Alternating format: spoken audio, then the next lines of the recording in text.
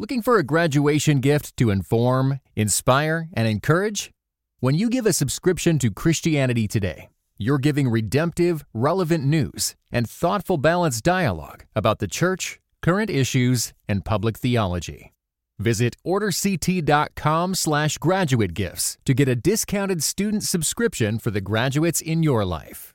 Starting at only $2 per month, this gift will engage and grow their faith throughout the year. Click the link in the show notes or visit orderct.com/graduate gifts to order now.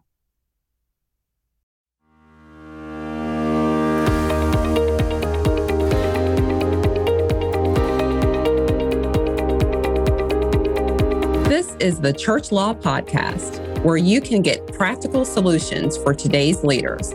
I'm your host, Erika Cole, the church attorney.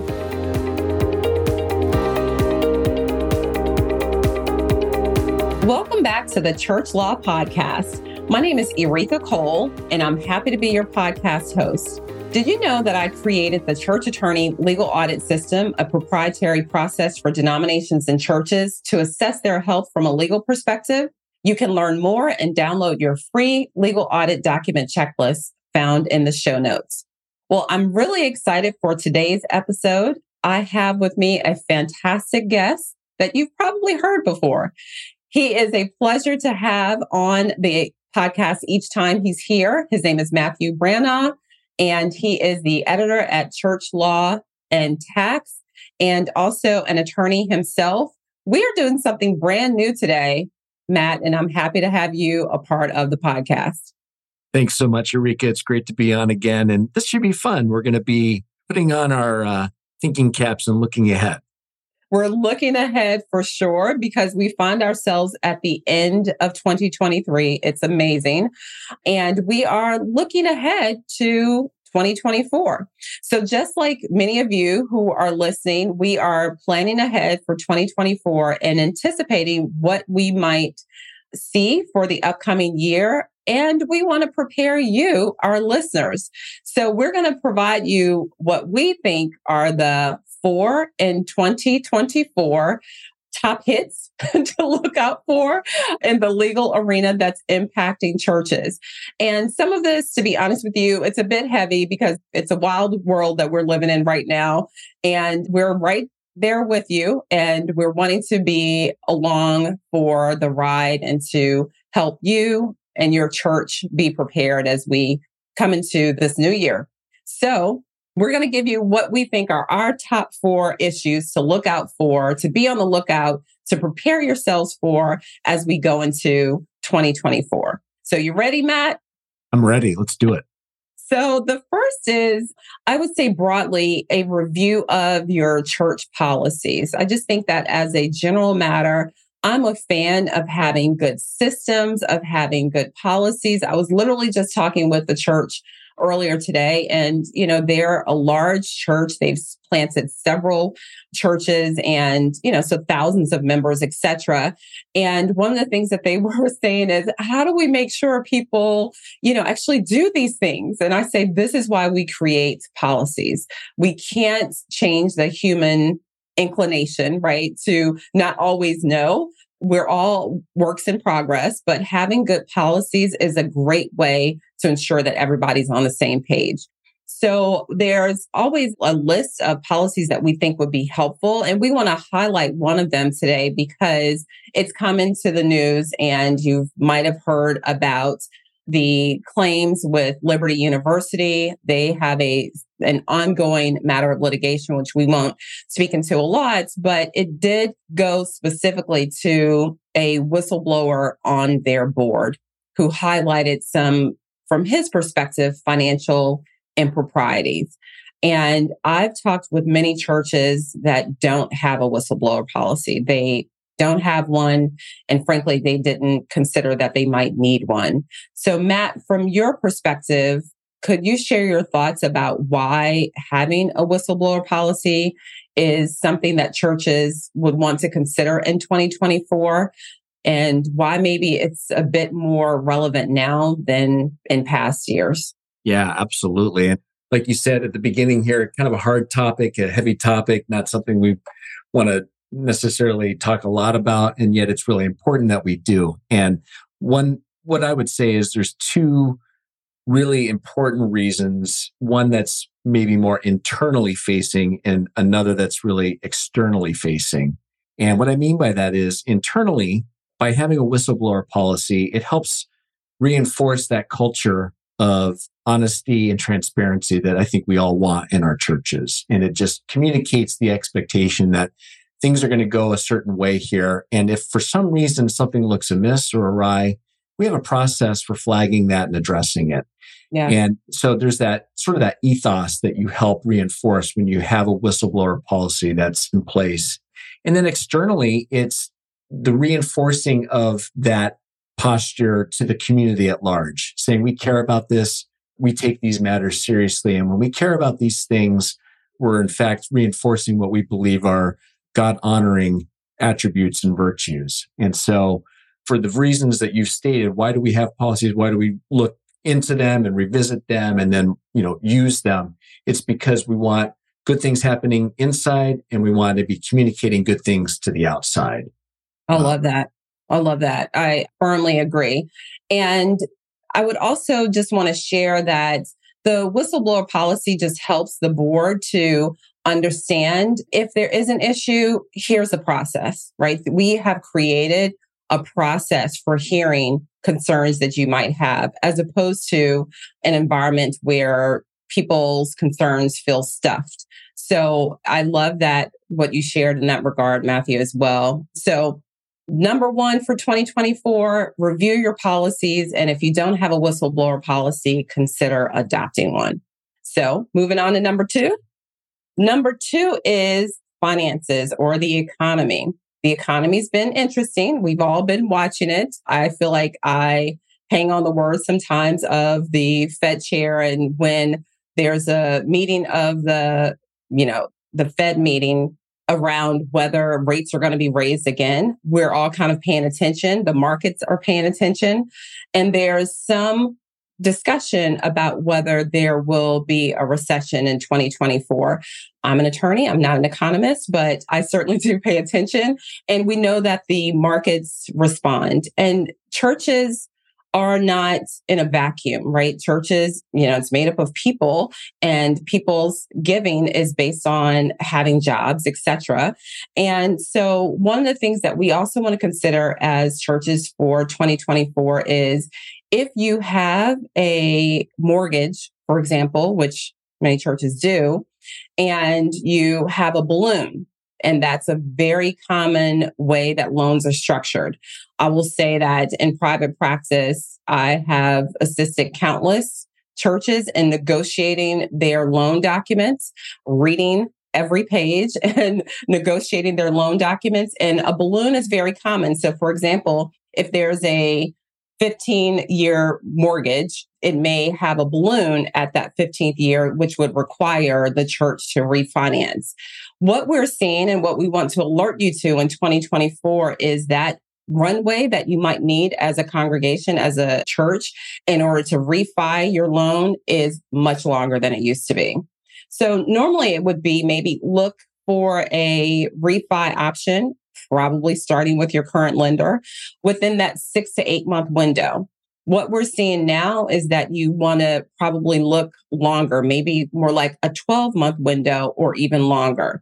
So we want to just highlight that in this financial arena for 2024, if you have a loan, if you have a balloon, if it seems that you're going to need to refinance or maybe even seek out lending for a project, you want to give yourself way more time, probably double the time than before these years. Anything you want to add to that, Matt?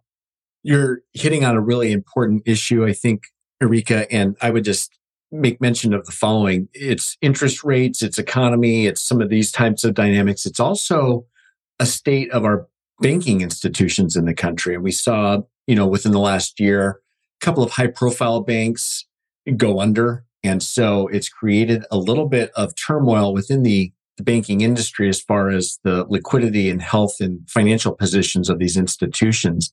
I was on a call with several of our advisors for church law and tax here recently, One of them is David Fletcher, who runs a really great website for executive pastors called X-Pastor. And David was sharing that he was in communication with a church recently that had a letter of agreement with a bank in which the bank then backed out of that agreement and said it needed to increase its own liquidity in order to be in a better position long-term for funding loans. And Wow. so that church was now facing the task of looking elsewhere with another lender and going through that process all over again. So it is making it harder for churches to get loans. As David also shared, there was another church that learned kind of on that same runway that you were just describing. It was about 24 months before a balloon was about to kick in and the church would be thinking about refinancing. And that current lender contacted the church and said, you want to start looking now, and we're not the one that's going to refinance you for the same reasons with liquidity concerns that the bank was having. So it just reinforces again for churches to be proactive about where they're at with their lending with their banking institutions and making certain that they start sooner rather than later on that process because it's likely going to take longer.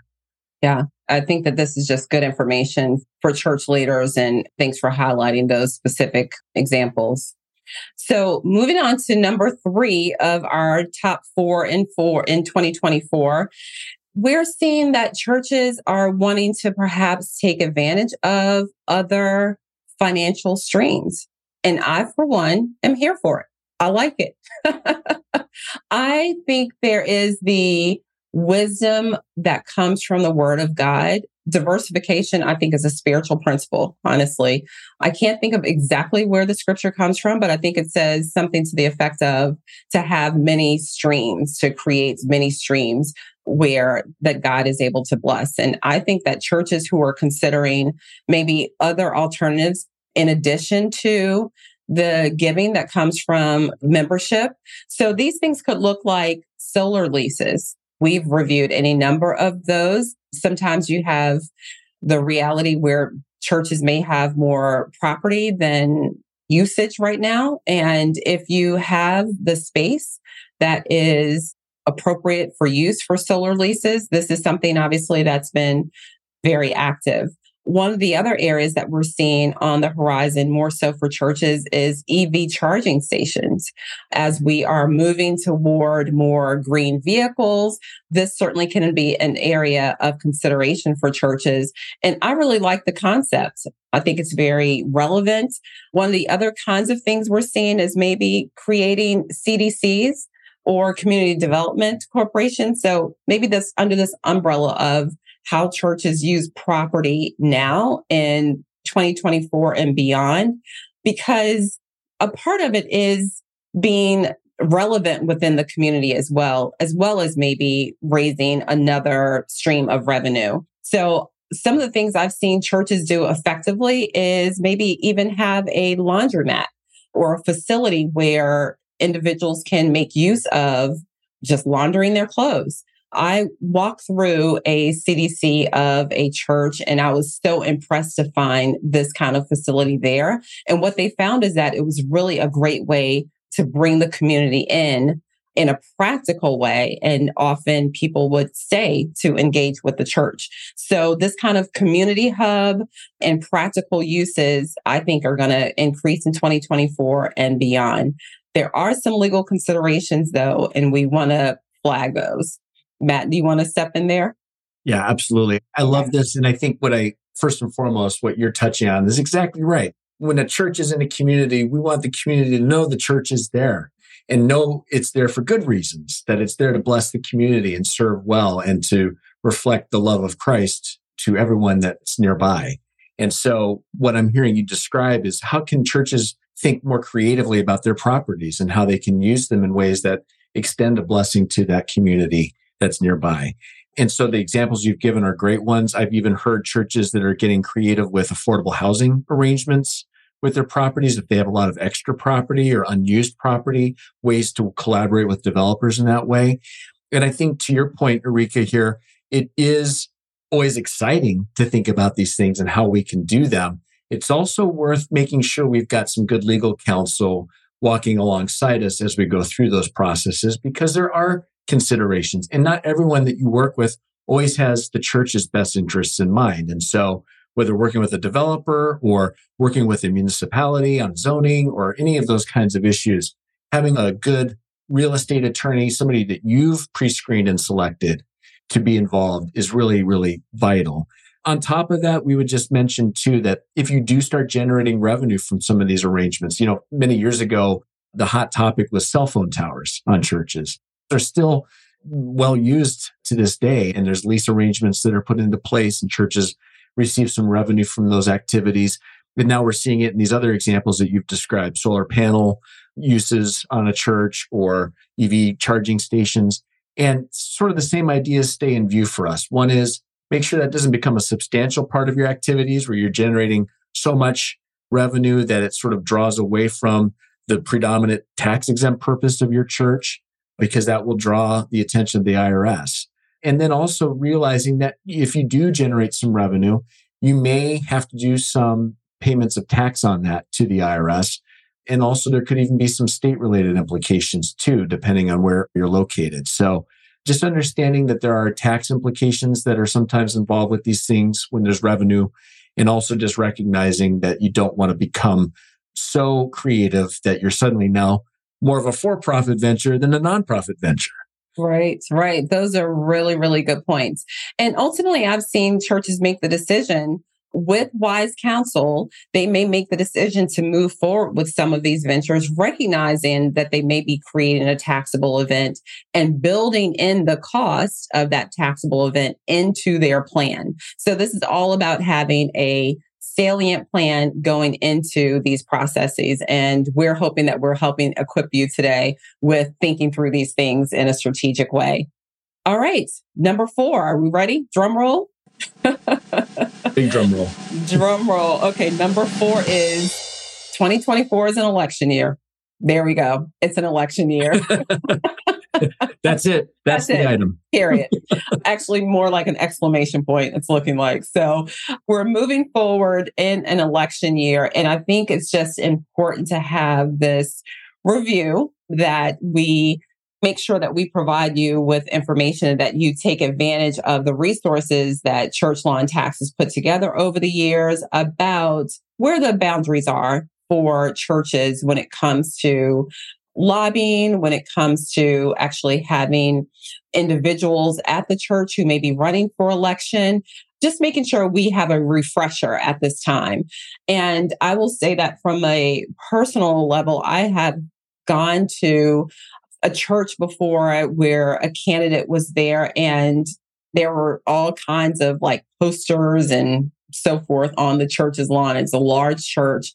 And honestly, the leadership was like, we weren't necessarily looking for this to be done, but people ask us to come. They ask us, whether they can share. They ask to share their materials. And sometimes church leaders don't know where the boundaries are. And frankly, the people who are running for office are not going to know where those boundaries are, right? So it really is incumbent upon church leaders to be aware of the boundaries so that they can appropriately communicate those things to those who are in the political arena. So we just really want to flag this, number 1, to say election season is coming, and we want to make sure that you are prepared to know where the boundaries are so that we are not operating in a place where we are having substantial lobbying efforts or anything of that nature.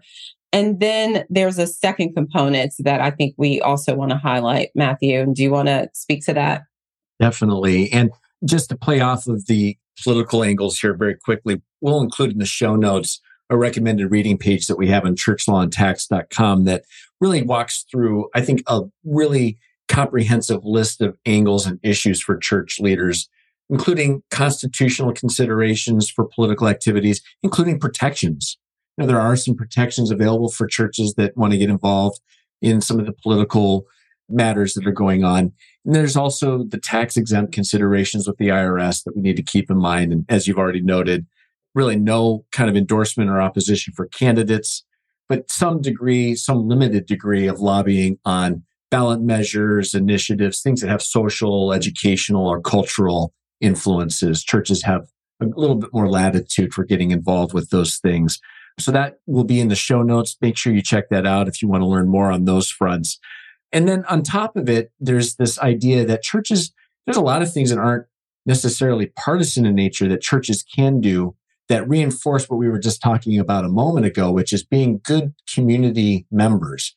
And that means things like running voter registration drives or helping become a polling place so that there can be an election hosted at the church's property. Those are all perfectly acceptable activities and great ways for a church to make a positive difference, not only in their community, but also as a part of the election and political processes that we enjoy as citizens of this country. And so just keep in mind that there are always ways that churches can be involved with these things in positive ways. On the flip side, and to the point that you're getting to here too, Erika, there's also this dimension that we've come to know, unfortunately, and that is that sometimes in political election years, there can be a greater degree of hostility, angst, anger, frustration. I think we all feel it. We all know it ourselves personally. We've seen it in different times and places and spaces, including in our churches. And so that can be a really difficult thing. And sometimes, regrettably, it can bring out the worst in people. And so this is always a reminder too for leaders to be thinking and praying about how we can serve in a manner for our congregants as a place to help call out the best in us, the ways that we can be better as far as brothers and sisters in Christ, and also as witnesses to the community at large when we engage in these political discussions and matters. Absolutely. Yeah, that's so good. That's so good, Matthew. All right. So that's our top 4 that we're looking forward to in 2024. I hope that we've been able to flag some areas for consideration for you. We are wishing you the very best as we wrap up a fantastic season here at the Church Law Podcast. We've loved having you along every step of the way. And listen, if this podcast has been at all of help to you, we would ask that you would rate and review. We would love to hear from you. And we want other church leaders to know that this valuable resource exists. Thank you so much, Matt, for being with us again today, and appreciate the wisdom that you've shared. Erika, thanks for having me. It's always great to be here. Just really grateful for you and all that you do, not only for the Church Law Podcast, but also for churches as a whole. It's a real blessing. It's my pleasure to be of service. And thank you, listeners. And we'll see you back here in 2024. Blessings.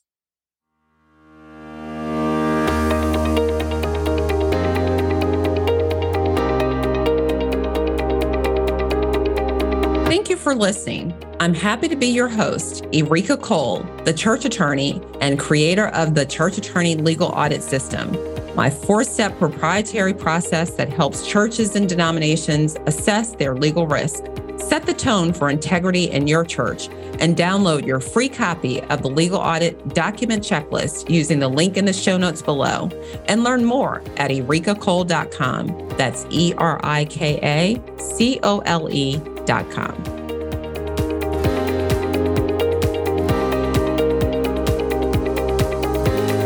This podcast is brought to you by Church Law and Tax, part of Christianity Today's podcast network. This podcast is designed to provide accurate and authoritative information in regard to the subject matter covered. It is provided with the understanding that the host and the publisher are not engaged in rendering legal, accounting, or other professional services. If legal advice or other expert assistance is required, the services of a competent professional person should be sought. Due to the nature of the U.S. legal system, laws and regulations constantly change. Listeners are encouraged to consult with legal counsel to verify the information provided here remains current. Visit churchlawandtax.com for more insights.